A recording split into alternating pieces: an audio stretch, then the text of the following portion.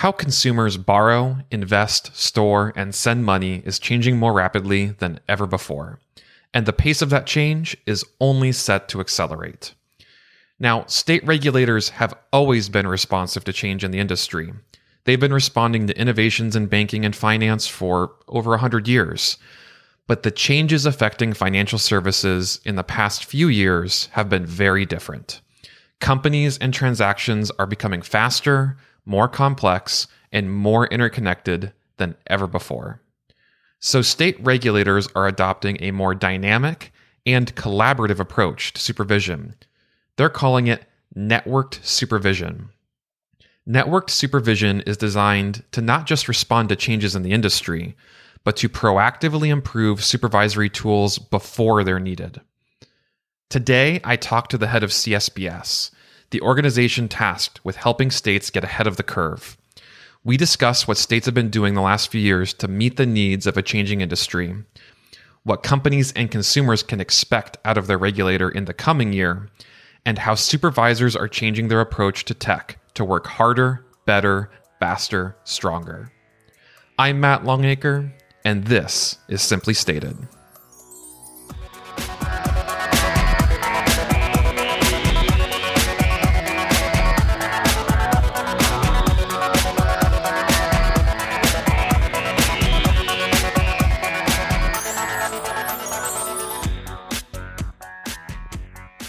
All right, well, once again, I am joined by the CSBS President and CEO, John Ryan. Thank you so much for joining me today, John. Thank you, Matt. Great to be here. So today we're talking about something that is a new concept, but not really. More the word is a new concept. So I wanted to talk about networked supervision. But to get there, I wanted to talk first about something we covered in great depth over the last 3 years, which is Vision 2020. So over 3 years ago, CSBS and states launched Vision 2020. As the year 2020 came to a close, can you talk about what we've learned? Well, we've made a lot of progress in our goal from several years ago, as you mentioned, back in 2017, when we launched Vision 2020. And it's progress around harmonizing state regulation with evolving technology. We learned a great deal. So a first ever, we established a FinTech Industry Advisory Panel, and their report helped inform a lot of our priorities. That industry feedback can be really productive. They made recommendations back in February of 2019, and we've been acting on those. We have taken an initiative that started with one state, Washington, and made it a national priority for CSBS, and that's the MSB multi-state licensing agreement. 29 states now have agreed to that, and that's reduced in half the time that it takes an MSB to be licensed. We've, through that, set benchmark standards for MSB supervision to increase state collaboration and joint exams. So something that we refer to at CSBS is one company, one exam. We've gone from pilot to program on that, meaning we started with just one company and working towards, among all the states, if we could get to one exam for that one company over the course of the year, through either coordination or states accepting that exam. From that, now, in the fall, we launched for 2021, and the planning is well underway to have every company that operates in more than 40 states subject to one company, one exam. So we have 75 of those exams scheduled for 2021. We deployed and updated the 50-state consumer finance survey, which includes a comprehensive catalog of state usury laws. So there's one place to go. That was a request from the industry. And multi-state harmonization has been such a core part of our Vision 2020 initiative for non-banks, that we're expanding the concept to all areas that our members supervise. And as Matt noted, we've given it a name. So Vision 2020 goes beyond 2020 and is network supervision. What does networked supervision mean, and why is it so important? So network supervision is a new strategic approach. And I have to say new strategic approach for non-depository supervision. but a new strategic approach towards finding a balance of the interests of companies who want to operate on a multi-state basis and consumers and that accountability that is such a prominent feature of state supervision. It expands the use of technology platforms for faster, more efficient, streamlined licensing and supervision. And it facilitates greater connectivity with industry and consumers. So as an example, through our state examination system platform operated through CSBS, developed by the states in consultation with industry, states can now share consumer complaints with each other and use and track those complaints to look for trends and developing risks. And down the road, consumers will be able to submit their claims directly into a portal. Consumers will be better protected, regulatory burden will be reduced, and state and local economies will really benefit from this level of coordination. So it is a marked change from the past of how state regulation in non-depositories has occurred. I can't overemphasize that. So we've talked about this as a new approach, but I know you and I have talked plenty of times over the years about these very same concepts, maybe not mentioning them as network supervision, but a lot of these same concepts from before. And you've reminded me plenty of times that state supervisors have had a long history of being responsive to change. So can you just give me some examples of previous times where state regulators, took the leadership or took charge of a change that was needed and were really proactive in their approach towards changes in the industry? Well, it really started with banking. And many listening probably weren't even around at the time the banking looked like this. But you don't have to go back very far to the 90s and late 90s before banking fundamentally changed. The original networked approach was on a regional basis, with some states coming together with compacts to facilitate interstate banking and branching. At the time, banks, if you had a bank, it was chartered and regulated in that state, whether it was a state charter bank or a national bank. So this was an agreement that started out on a regional basis in the Southeast and Mid-Atlantic that went national. And the Nationwide Cooperative Agreement was the first network supervision model in the states. And it wasn't easy to get there, but the states did. And now we have a seamless system of multi-state operations for banks, state chartered or national banks. The states led the way on that. We also then have further innovation on the non-depository side with the NMLS. And as I said, this is part of the evolution of technology. The NMLS did a lot to create at the state level and then working with Congress to create national standards. But there was a lot of it that was just automating existing processes as opposed to where we're going now with network supervision and fundamentally rethinking the NMLS. But in 2008, the NMLS launched. The concept of it started earlier, back in 2004. We started development in 2006, and the NMLS launched in 2008. And then most recently, Vision 2020 really conceived of a network approach between states to create efficiencies and greater harmonization. And now we got network supervision. It's really putting words to a concept, but then deepening the meaning. And again, as I said, the mirror to the face and seeing how does this system function in the next 10 years? How do we sustain the important elements of our system of federalism and that accountability at the local level? We're talking a lot about how states interact with companies. Do federal regulators play a role in networked supervision? Absolutely. So something that gets really lost in the conversation that we're having about the role of the federal government and the state government, it sounds so often when you read the headlines and the articles and you see some of the litigation that we're involved in, it sounds so us, them. And it shouldn't be. And this is where I think we're wise to look back at our founding fathers and what they attempted to achieve in creating a constitution that linked together all these states. It's an and there's certain things that are retained by the states. There's certain things for the federal government, their federal interests, their state interests. And we see that evolving to an and. There are clear federal interests here, and they're evolving and changing. So, for instance, the Bank Secrecy Act, the states regulate more institutions subject to the Bank Secrecy Act than the federal government does, and transactions, global transactions. We have a strong relationship with them. We can build towards an even better information sharing relationship and transparency through this networked approach to supervision with technology at a foundation. Cybersecurity is a critical risk at both the state and the federal level. And we can share and link up the information that we have, supervisory practices and interests that the federal government identifies.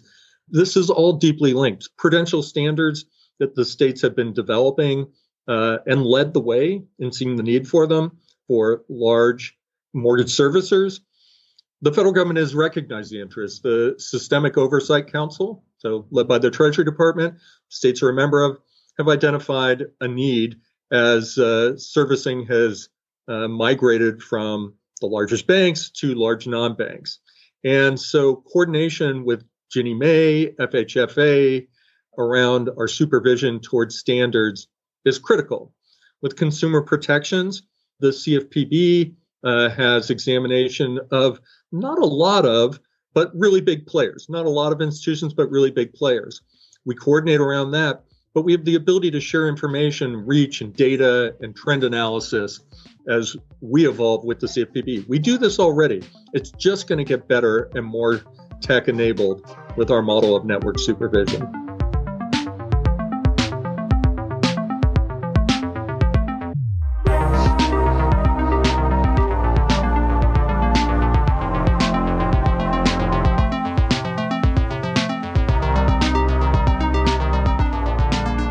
If I'm trying to coalesce all of this together, so I'm imagining, if someone from the industry is potentially listening to us right now, you've shown what we've been doing over the last several years. You've shown how our history led up to that point. You've talked a good bit about what we're currently working on and how states and the federal government are working together. What is the end result for someone in the industry? When you think to the future, what do you envision as the ideal state for licensing, chartering, examinations, supervision? What is that going to look like? I think a lot more of leveraging technology, the ability to conduct offsite supervision, that in person is still needed, but really efficient, greater efficiencies around data collection, sharing exam reports, transparency into the examination process. Those are all things, whether it's licensing or examination, that I think you can expect. You have a single portal that the states have developed through CSBS around that licensing, around that supervision. You know where things stand at all time. There's not a black hole where you wonder where your application is. Ease of communication, effectively communicating with multiple jurisdictions, coordination behind the scenes of those multiple jurisdictions around that licensing and supervision. Just much more seamless and easier to understand process. And I would say the same is true on the consumer side, is an easier to understand process. It's been 15 years since I first started working on some of the concepts around greater transparency for consumers. You don't know who regulates you. If you have a problem, where do you go to? This predates the CFPB. Just a much easier to navigate, more seamless, more transparent system. So it sounds like to me that the idea is for consumers and for industry just having a better user experience when working with their regulator or when they have an issue. Yes, I think the things that seem complex get worked out behind the scenes, and the interface is much more user-friendly. If we just look ahead just for this year, because there's a lot of steps to get to this ideal end state, what do you see happening in the year ahead with network supervision?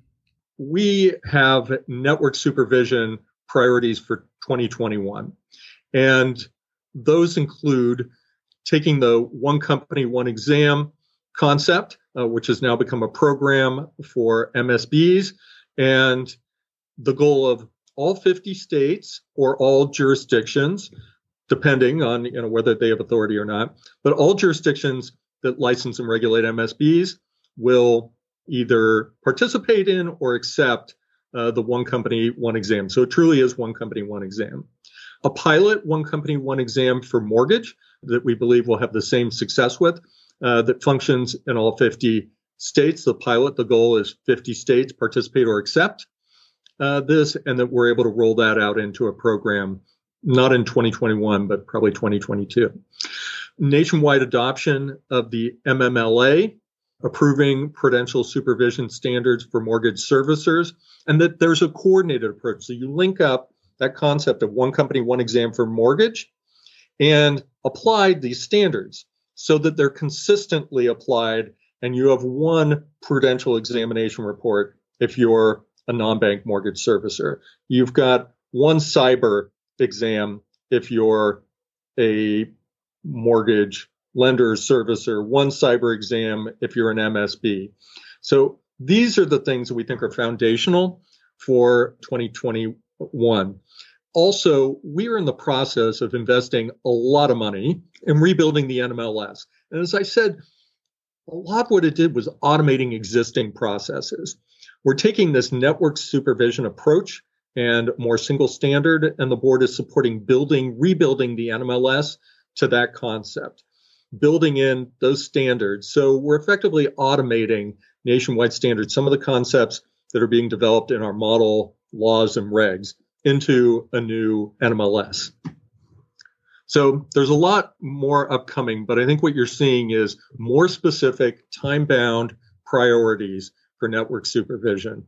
So like you said, all of these things together, summarized, sound like faster, better, more efficient licensing and chartering, faster, better, more efficient examination, and consistent data and tools available to regulators. So, you talk about Vision 2020 and network supervision fitting together, and that network supervision is a continuation of this approach.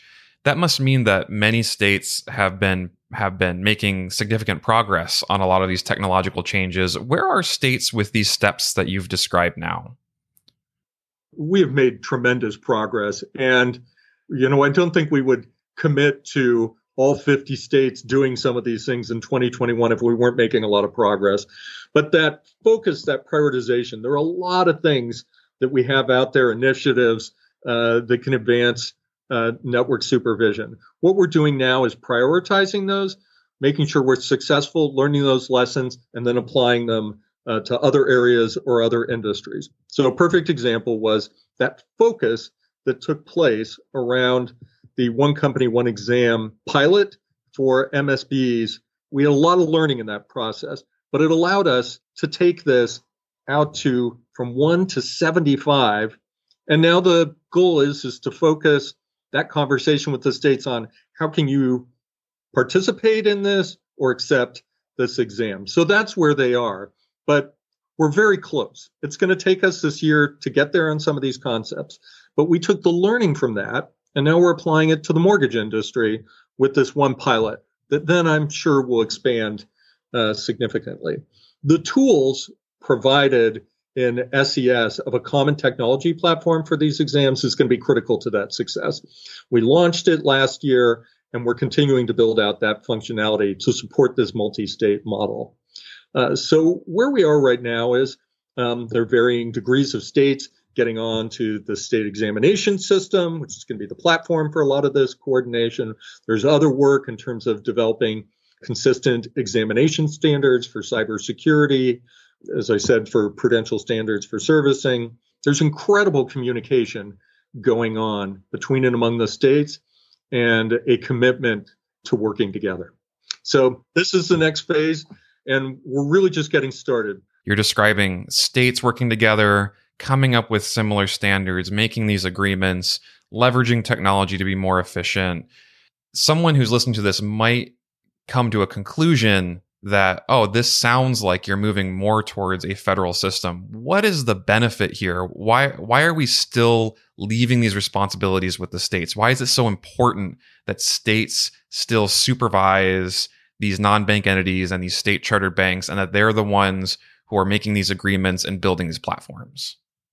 So this balance between state and federal over creation of corporate existence and the protections around that was a major discussion at the time of our founding and our Constitution. And that is because, coming as a British colony where charters were given out by the king and had great benefit associated with them, there was a lot of distrust and skepticism about that kind of centralization. That's still true. And I see that. I see the distrust that exists in the broad public around our banking system sometimes, and the lack of accountability of our largest players, and who their regulator, mostly the largest players, are large national banks chartered by the Comptroller of the Currency, who's taken a position of preempting state laws and state accountability and creating kind of a one-stop shop for these entities. And you can understand why that's appealing. It's very efficient. But those efficiencies gained are at the expense of our democracy and our democratic processes. And these issues evolve, this accountability evolves, the importance to our public evolves, and we need to preserve that. So what we're talking about is, I think, very foundational and fundamental. It is a federated system without always the need of federalizing everything at the expense of the states. So we're trying to maintain that balance of accountability, which has resulted in a community banking system. We have had a lot of consolidation, but we still have more banks in the U.S. than most really anywhere else in the world. And those local institutions are the lifeblood of local economies. And you look at just recently the PPP program launched by the federal government, the community banks had an outsized level of participation in that because they serve small business at their core. So these kind of foundational pieces of serving small business, innovation and evolution of consumer protections at the state level, privacy laws, all sorts of things that have all started at the state level and continue to evolve. We don't want to freeze this at one point in time, and I don't think we want a system that's accountable, sometimes doesn't even feel accountable to Congress, but a single regulator. So I really think it's about innovation in the system, maintaining an innovative structure that allows new competition, both bank and non-bank. That whole non-bank world is a creature of the state system, that you don't have to have the approval of the federal government to create these new types of business models. And the risk of failure at the federal level, it's the reason we've had so few banks chartered in the last decade, is the risk of failure can be very expensive. Banks are treated differently than any other type of businesses, not subject to the bankruptcy courts. And that creates both stability, but as well as risks for the federal government. To the FDIC fund, that creates a lot of risk. So this consolidated industry, risk to the taxpayers, all your eggs in one basket, lack of accountability probably prevents innovation and gives advantage to a handful of players. I just don't see that as a great future in a democratic society and a system that has historically been so innovative. So to sum it up, local accountability for supervisors and for institutions is better for the consumer and better for democracy? And better for the economy. All right. I think that's a good way to close this off. That's a really helpful summary of what network supervision is and where we're going. John, I really appreciate your time, and I hope everyone learns a little bit from this just like I did. Thank you, Matt. It's always fun. Well, that's it. If you enjoyed this, you're really going to love what we have coming this year. We'll be talking tech, the economy, banking, the works. You'll hear from experts all across the financial services industry as we try to tackle the biggest challenges facing this industry today. To subscribe, just look for Simply Stated on your favorite podcasting app. You can also go to csbs.org and sign up to our newsletter in the newsroom. Thanks again. I'm Matt Longacre, and this is Simply Stated.